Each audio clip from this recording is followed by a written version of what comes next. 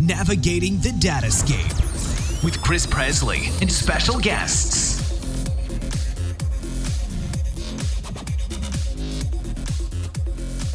Hi everyone, welcome to episode 7 of the Datascape podcast. I'm the creator, producer, and your host, Chris Presley. The show notes and relevant links can be found at datascapepodcast.com. You'll also find our previous episodes and be able to comment on them. Today on the podcast, we're going to talk about data governance. Data governance has been around a long time. It isn't a sexy topic with a jazzy demoable solution that's going to make you famous at meetups. It can be hard to implement, and just like anything, sometimes these projects can fail. It's better to think of data governance as an integral part of the plumbing of your data landscape. We need to ensure that the data is documented, quality controlled, secured, accessible, and this is critical for effective and innovative decision making. Bad data can lead to poor business decisions with all sorts of negative outcomes ranging in size from small to big. Just think, what if your company decides to make large investments in products destined to fail because they're poorly designed or targeted at the wrong audience? What if you're wrong about your profits and expenses? What if you hire the wrong people and put them in the wrong places?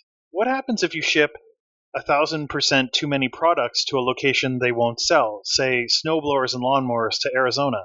What happens when the data isn't properly secured and ends up in the wrong hands? These are just a few examples of possible catastrophes related to bad data causing bad decisions. Ensuring that we have solid data governance, a solid data governance program will help us avoid these and other problems. To help us understand data governance a little bit better, I'm going to be talking with my colleague, Dennis Walker. Hey, Dennis, how are you? Hi, Chris. Doing well. How about you? I'm well, thanks. And thanks for joining me today.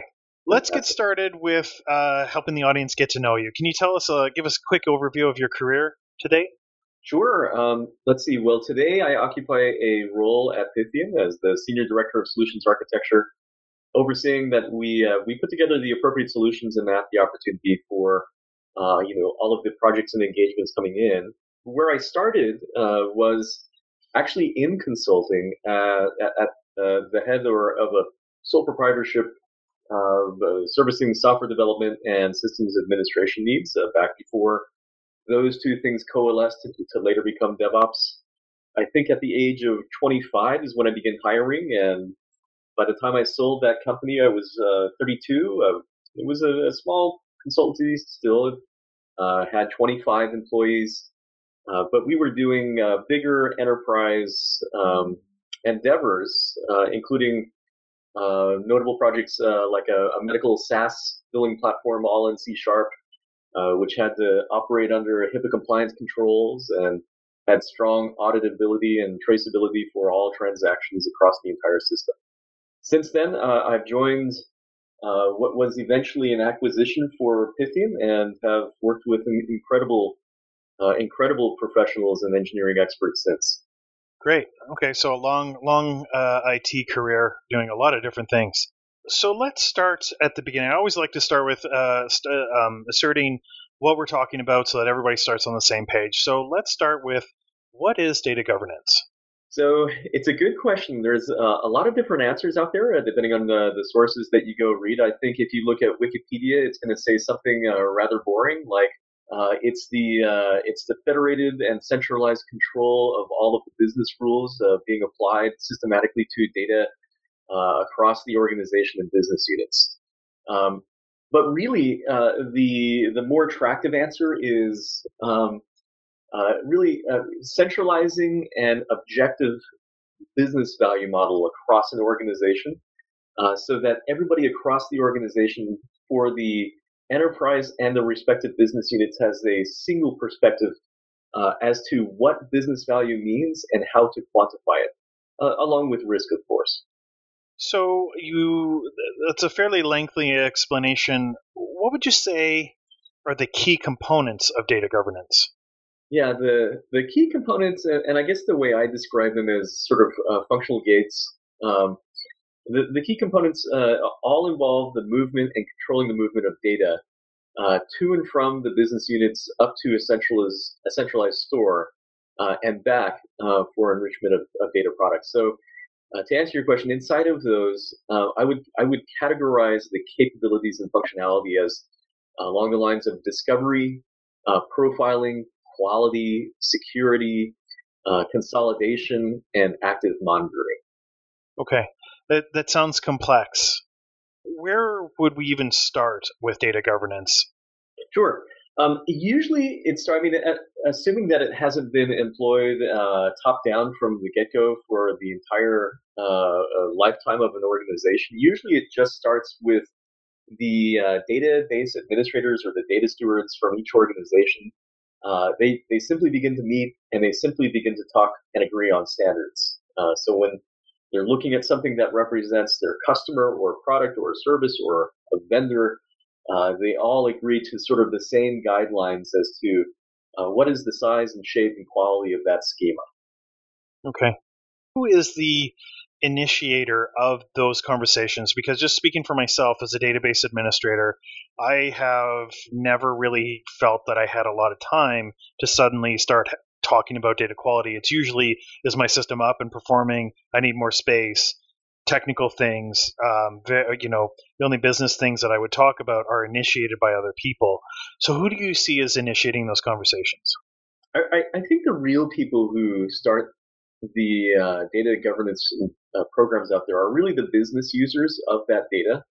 And it's usually in the context of pursuing a solution for a business level problem. So, for example, we see an inordinate amount of customer churn, or we see our competition taking huge steps forward in the market competition, and we want to understand why that is.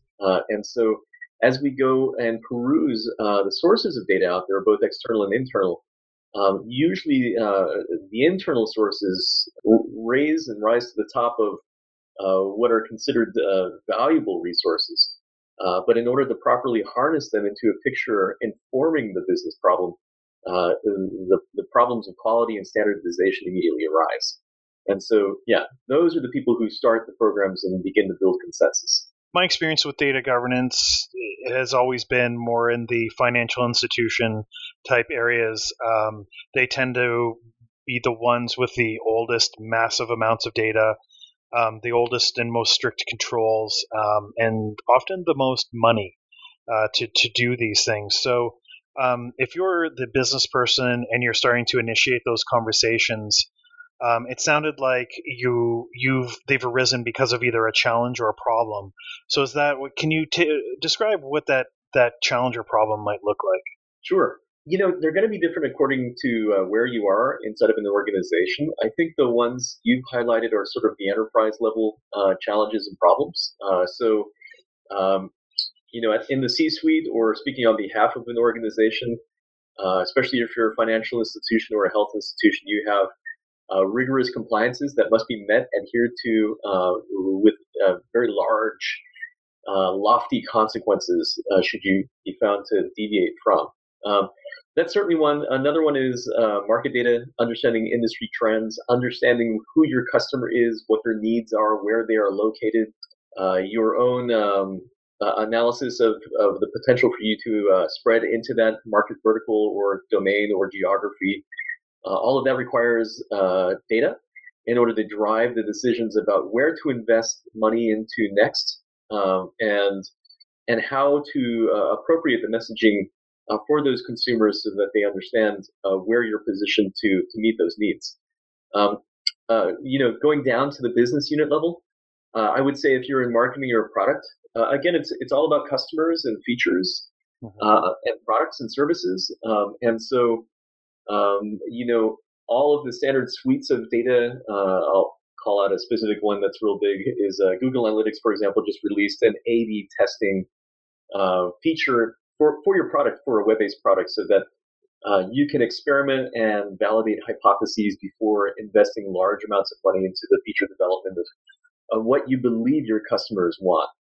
On the operations side, it's going to be IT modernization, spend analysis, supply chain optimization, inventory management, market cost reduction, business process automation. All of those things are aimed at the elimination or reduction of waste or operating expenditure. so that the total cost of ownership as quantified and relayed back up to investors can be shown to be continuously improving and continuously optimizing over time. Yeah, does that make sense? It does. It does. Okay. So I am a business person in an organization, and let's continue with the theme of enterprise. So I've identified my drivers. It's either a regulatory need or a question I can't answer or some other need. I've got my need now. Traditionally, IT staff, I'm probably not talking to them very often. When I do, I know what traditional DBAs are like. They're too, pretty busy. Maybe they're probably even shielded from me, to be honest. So when I want to start initiating those conversations that you mentioned in the beginning of just starting to meet as a group, how am I going to get them on side and recruit them as interested parties in the initiative that I want to take on? I love the question. I believe it starts with an inventory of risks and rewards across the organization. The idea is if you can understand the incentives and the KPIs for the people you need to collaborate with and provide a facility that enables them to reach their goals and mandates, then they have a native organic incentive to participate in the collaboration and the release of data that they house. So I would say it starts with a facilitated gap analysis, proceeding to some sort of cost-benefit analysis and a prioritization model that shows where the real valuable targets are across the organization as those organization or business units align with the relevant data sources that you're ultimately after in exchange. Okay, so what I just heard there is find out what their goals are, their incentives are, and create incentives for them. So Dennis, let's assume that the organization agrees that it was fairly easy to relate this, and it all comes down to basically enablement, if you will, of the functional business areas. So the next step is, and I agree with your approach, by the way, threats never motivate. It's the opposite that tend to work the best. So now we've got them somewhat on side and we're ready to start meeting. What do I do from there? And I want to keep in mind, like, if I was a functional business area, one of my concerns is now that they're interested in my data, are they going to take my access away? Am I going to lose control? So what would the logical next step be in your mind? Well, so we kind of outlined the step one, which is just begin to meet, to inventory those needs and to agree on standards. The step two of that is to begin centralizing and pooling that data so that all of the assets spread across the organization can sort of coalesce and combine for the most enriched perspective of those data assets. Who is your customer? What is the product? What is the service? What is the vendor doing?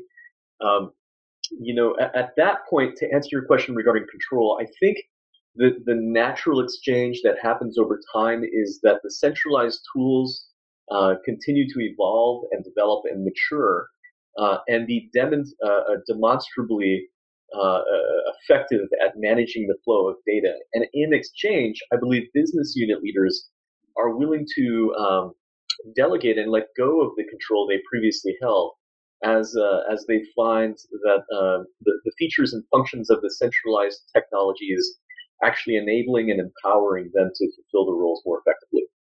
Okay, so basically I heard once I'm seeing benefits, I'm okay with losing some of that control because I'm seeing the benefits and getting the answers. Is that right? That's exactly right. Yeah, and you mentioned a good word, enablement. I mean, that's there's a term we use at Pythium, data enablement, very closely related to data governance.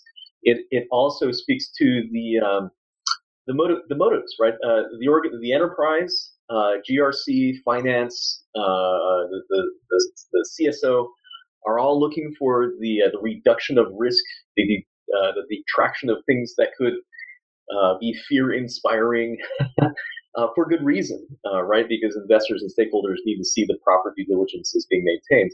The business unit leaders are looking for enablement, empowerment, the ability to thrive through innovation and grow and scale the business to new heights and to really meet their target customers' needs. And so we use the term data enablement to represent the democratization of data through on-demand dashboards that are all governed and regulated according to the centralized requirements of the controlling organization, but released to enable and empower those business unit leaders to thrive. Okay. And there was a lot there, probably a whole other podcast in some of the things that you just talked about. But continuing on the path of data governance, so we've started to meet. Everybody's incentivized. We've agreed upon standards. We're talking about data. What do we do next? The next thing is to really begin to build an enterprise-wide platform for managing data. The idea there is that if somebody wrote a tool or a function or a piece of code that performs any of the three-letter acronym that we know, ETL, individually, the extract, the transforms, the loads, and of course, if you decompose the T in transform, that can mean any number of different things in order to validate and qualify and consolidate that data. The idea is, I think, in a long-term best practice and sort of a future ideal end state of that platform is you want to have all of those functions shared, accessible, tagged, and profiled so that as you encounter new data sources, either through merger or acquisition or external import, that your tools can sort of dynamically identify what is the appropriate matching set of functions that are likely to be applied to that data source based off of the dynamic discovery of that schema. I think in the ideal end state, again, everything generally becomes more and more centralized or is centralized. And the centralized data lake or data warehouse has logical segregations for producing high quality data through each of the functional gates we enumerated before. Okay, so many organizations today, they have lots and lots of data sources. If it's an enterprise, they probably even have more than one data warehouse. Where does one start? How do you decide where to start? It's another good question. So the question is, in pursuit of the ideal end state of the technology, where to begin that process? Yeah, because there's probably, many data sources, many places. How do I decide where I want to get started? Which source to start on, if you will? Yeah. Customer data is probably classifiable as generally the riskiest kind of data to have because it relates to identity. It can relate to financial information or health information, and there's so much regulatory compliance around that. It also envelops the company's outlook for who they're pursuing in order to make their products and marketing more relevant to. And so in terms of targeting the initial sort of data asset, I think the right entry point is to look at where does your customer data actually reside and what is the most efficient path for beginning to coalesce those data sources into a consolidated picture of who your customer is. Okay. That makes a lot of sense to me. And when I hear talk of data governance, sometimes I hear people saying something about a single source of truth. Now, if I start into this, maybe I'm a mid-level manager and I'm looking for some wins. I'm looking for promotion points. I want to get answers to questions. And I went from not being able to get answers about some of our products or our customers or something important that I need to now I've got to talk about the quality of data. So, I've really drifted. If I wasn't familiar with this process, I've really started to drift on what I really just wanted, which is just tell me how many people are buying the thing over here. So if IT is not my area, am I going to need to build another system as part of this effort? The answer is very likely yes, you will at some point. There are a number of solutions out there in the market that can rapidly prototype and bootstrap that effort. The goal you, I think, want initially is where does data pool? It doesn't necessarily have to be as extensive as the data warehouse or data lake, but something needs to be called a centralized storage, at least in the interim, while you're building the consensus around the data governance program, and while you're identifying the data stewards who will later take part of a council, and while you're getting the top level executive sponsorship, you just need that interim step where you get a couple of allies and you agree on where this data pool. Okay.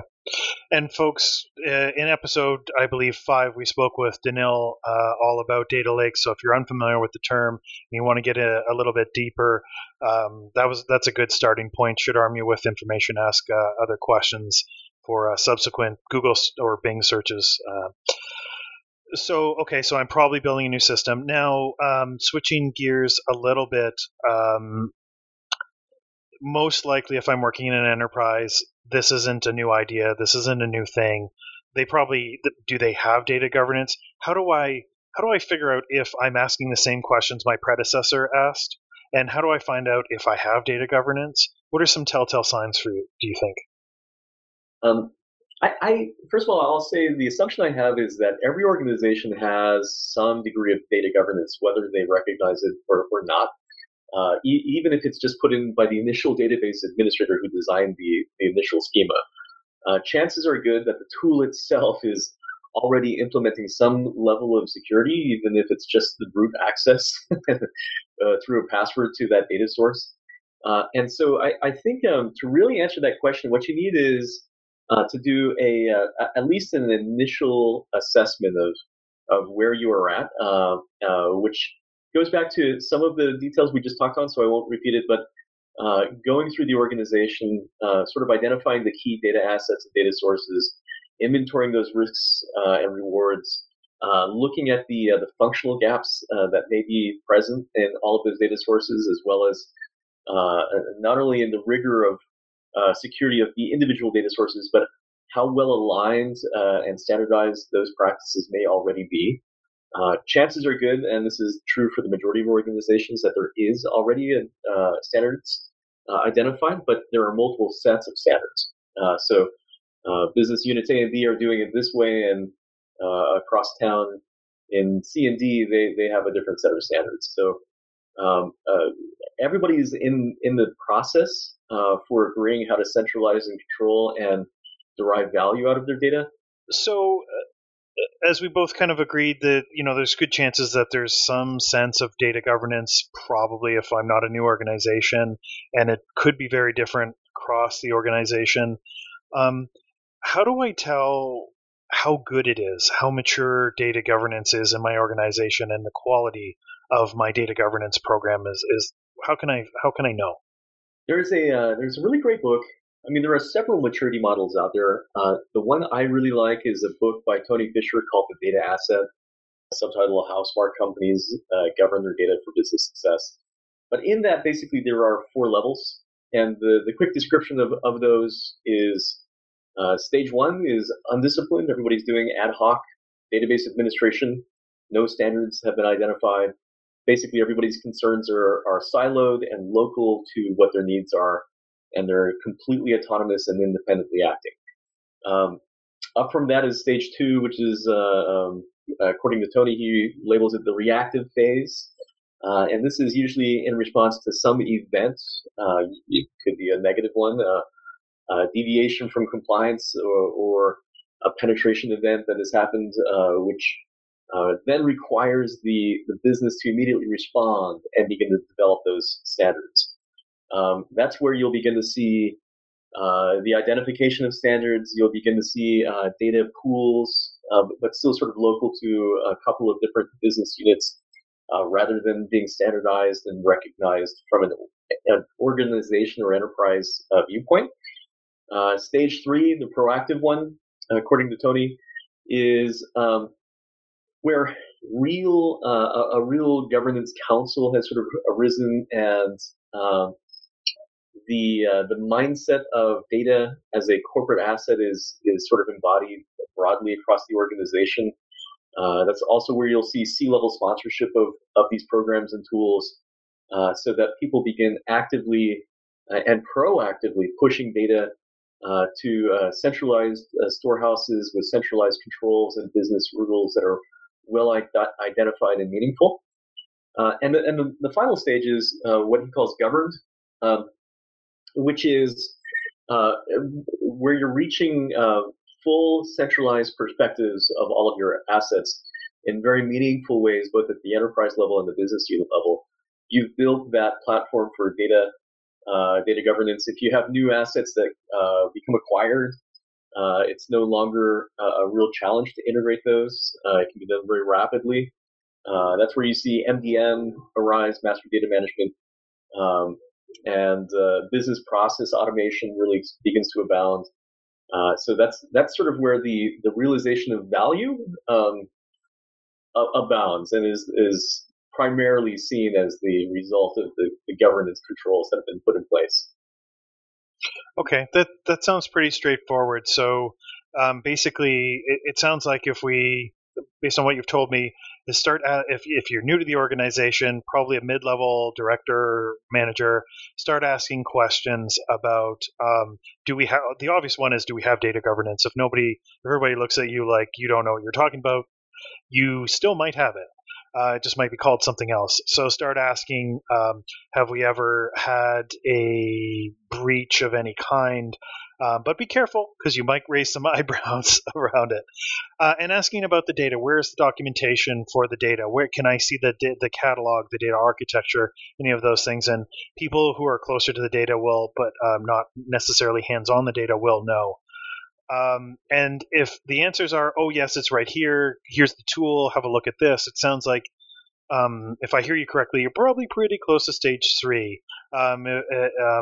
Those things are probably there. If the answers are very clear, very well outlined, very documented, or people are coming to you and telling you about these things and you don't have to ask, and you're making data-driven decisions, you're probably at or pretty darn close to stage 4. Would you agree? That's right. For what it's worth, according to the book, in the breakdown of those phases, the majority of everybody is actually in phase 2, the reactive phase. So the claim there is it's approximately 50% of the observed organizations reside inside of that middle phase, middle tier. 30% are in the proactive stage. And then it's very, very, very few that are actually all the way up in the most mature governance phase. Understood. I mean, I go to a lot of businesses. So many are still in reactive phases of everything. So that makes a lot of sense. So we mentioned earlier in the podcast that data governance is a pretty old concept. In your mind, how is it? I want to say mature, but things don't always mature in IT. I want to say, how has it changed in the last little while, and has it improved? Certainly it has. I want to say, over the past 10 years, I think we've been seeing with the advent of big data and machine learning and neural networks, the understanding that data can be much more rapidly and dynamically pieced together in order to really enable businesses. Back to the conversation about dashboards that enable business unit leaders to innovate. That can be done in so many different ways now that are not weighted or dependent on human biases in order to put together, a relevant taxonomy for. And so those are the cutting edges and major changes and updates in data governance. I think the history of data governance really has its roots in just controlling it, making sure that it's properly secured and validated and actively monitored for operational supportive transactions. Today, to just put a bullet point on the answer is it's really heading into meaningful analytics, and that's sort of the future and really the excitement for where data governance is headed.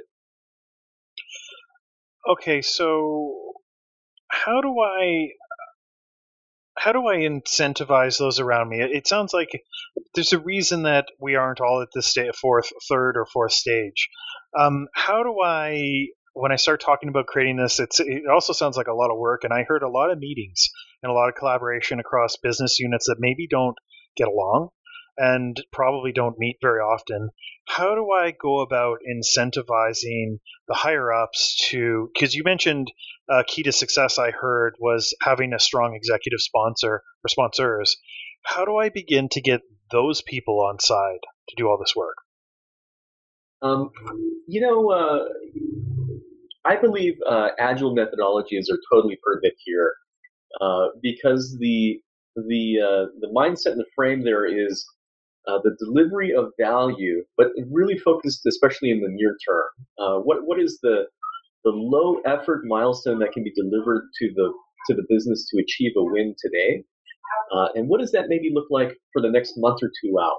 If we can identify that at a routine cadence through communications with our peers and colleagues and superiors, then we're very likely to succeed, because that'll very likely propagate its own lifeblood into the future, into that ideal end state, which may be years away. But rather than present the notion for how to boil the ocean, you can point to how to solve real problems today. Okay, so get wins quickly and start talking about them. Do you have any examples of what a quick win might look like? Like what some examples of where I might look if I'm trying to institute this? Certainly. Going back to the business units and their needs, I mean, each C-suite that you typically see at the top of an organization has a set of accountabilities, and those accountabilities are really defined by data and KPIs, whether or not they are known and exist. And so, just going through them super quickly, because many of them are near-term successes, because they don't depend on a high degree of integration of multiple data sources in order to realize. The first one is probably, and this is one I can directly relate to, but if you look at the CTO position or the individual who owns the accountability for enabling the business through technology, the principal KPIs there are, what is my velocity throughput? Said another way, what is the volume of feature requests that I can supply and fulfill over time in a rapid and qualitative way? And so the data that very likely exists, which can support these notions and inform decisions about hiring and subcontracting and pay rates and forecasting, are likely found in work tracking systems like Jira, Rally, anything where the level of effort is generally recorded. And back to agile methodologies, the working notions there, just to start even lower level than that, is and going into Scrum, that the roadmap and the backlog should be informed by recent velocity of deliverables having recently been produced. So, said another way, look at what the team has recently performed over the past couple of sprints and use that to forecast the timeline going forward as part of that regular interval, because at the end of the day, especially in technology, what the business wants to know is, what can I predict will happen, and what can I depend on my IT organization to produce? That's at the IT level. I could certainly go on into other business units as well, but I think local to the business unit is probably the right vantage point for determining near-term wins. Okay, so what I heard is look really close to you. Listen to things that are going on around you. Listen to what people are complaining about data and try and relate it to data and try and fix that thing. Would you agree? Exactly right. That's right. Okay. That sounds good. Given that it is an old topic, there's probably quite a few books and publications available for those who are interested in learning more about implementing it and or working with data governance. Are there any other kind of key publications that you would recommend to our audience? And folks, before he answers, just I will put this in the show notes so that you can click on and get links to it. Absolutely. A couple of good books. I mentioned The Data Asset by Tony Fisher before. A couple of related books that I found really helpful. One is Data Strategy by Sid Adelman. There's The Art of Business Value. I can't remember the author, but it's an excellent book about how organizations model their business value. And the last one I'd recommend is the non-invasive data governance. It really speaks about how to build that consensus by aligning incentives and inventory risks and rewards. And that's by a gentleman named Robert Siner. Excellent. I think we've done a pretty good job covering the subject, at least the basics of data governance and its implementation. Are there any other points that you would like to close on? Are there any other takeaways or nuggets that the audience should have? If I were to summarize the important takeaways, it's just focus on business value. Said another way, and that can be subjective to enterprise corporate goals and strategy and sentiments. But the universal one is money over time. And so if you look at income and expense over time and forecast that out, you have a projection for growth and scalability of the platform and of the company. And the flip side of that goes back to the roots of governance, which is in GRC, governance, risk, and compliance. So the reverse of value is risk. So risk mitigation and business value go hand in hand. Excellent. Okay. So at this point, Dennis, we have reached the lightning round, and this is where I'm going to ask you a series of questions. I'd like you to answer them as quickly as you can, and it helps us get to know you just a little bit better. Are you ready? I think so. What project are you most proud of? Oh, that's a good one. Let's see. I did a project in 2013 for a startup e-commerce company, and it had really fallen by the wayside. Through that project, I basically got to touch all aspects of this company's technology, from development to data design to ETLs to data warehousing, data lakes, the DevOps and platform operations. That was one I was proud of, just for the sheer fact of being so versatile and so useful in so many different facets of that company's technology spectrum. Okay, awesome. I know you are a big fan of reading, so try to keep it to one, maybe two. But what is the book that's made the most impact on your career? Oh, another very good one. All right, I'm going to give Brief. It's a book by Joseph McCormack. Make a bigger impact by saying less. It's really forced me to focus on how to encapsulate ideas in fewer words while being more clear if possible. Oh, good suggestion. Standing or sitting desk? I have an adjustable desk. I believe in both standing and sitting in intervals. Excellent. Laptop or desktop? Laptop. All right. Mac or PC? Mac. I own both, but it's Mac. Got it. Okay. So iPhone or Android? iPhone. Okay. Plus version or regular size? Plus. All right. So phablet. I see. What is the best tool or app that you would recommend that you use on a daily basis? Google Chrome. No, I'll give a real answer. Tool I use on a regular basis that I didn't think I would is, and I can't say it because it's going to activate while I do, I'll say it anyway, is the Amazon Alexa app, which controls my lights, my doors, really integrates into a lot of places of my house. And I find that so much more convenient than actually reaching for buttons. So as a result, I'm even lazier. That sounds like a lot of fun. My parents have one of those. It's fantastic.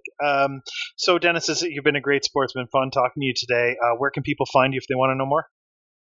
Contact me at Pythian. You can reach my email, walker@pythian.com. Thank you, Chris. Excellent. Thank you.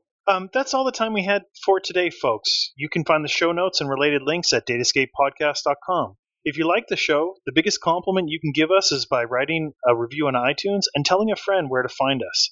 I want to thank everyone who has already taken the time to send an email to datascapepodcast@gmail.com. I really appreciate your comments and your feedback. It helps me adapt and grow the show. You can also tweet directly to me at DBAChris on Twitter. Have a great day in the Datascape.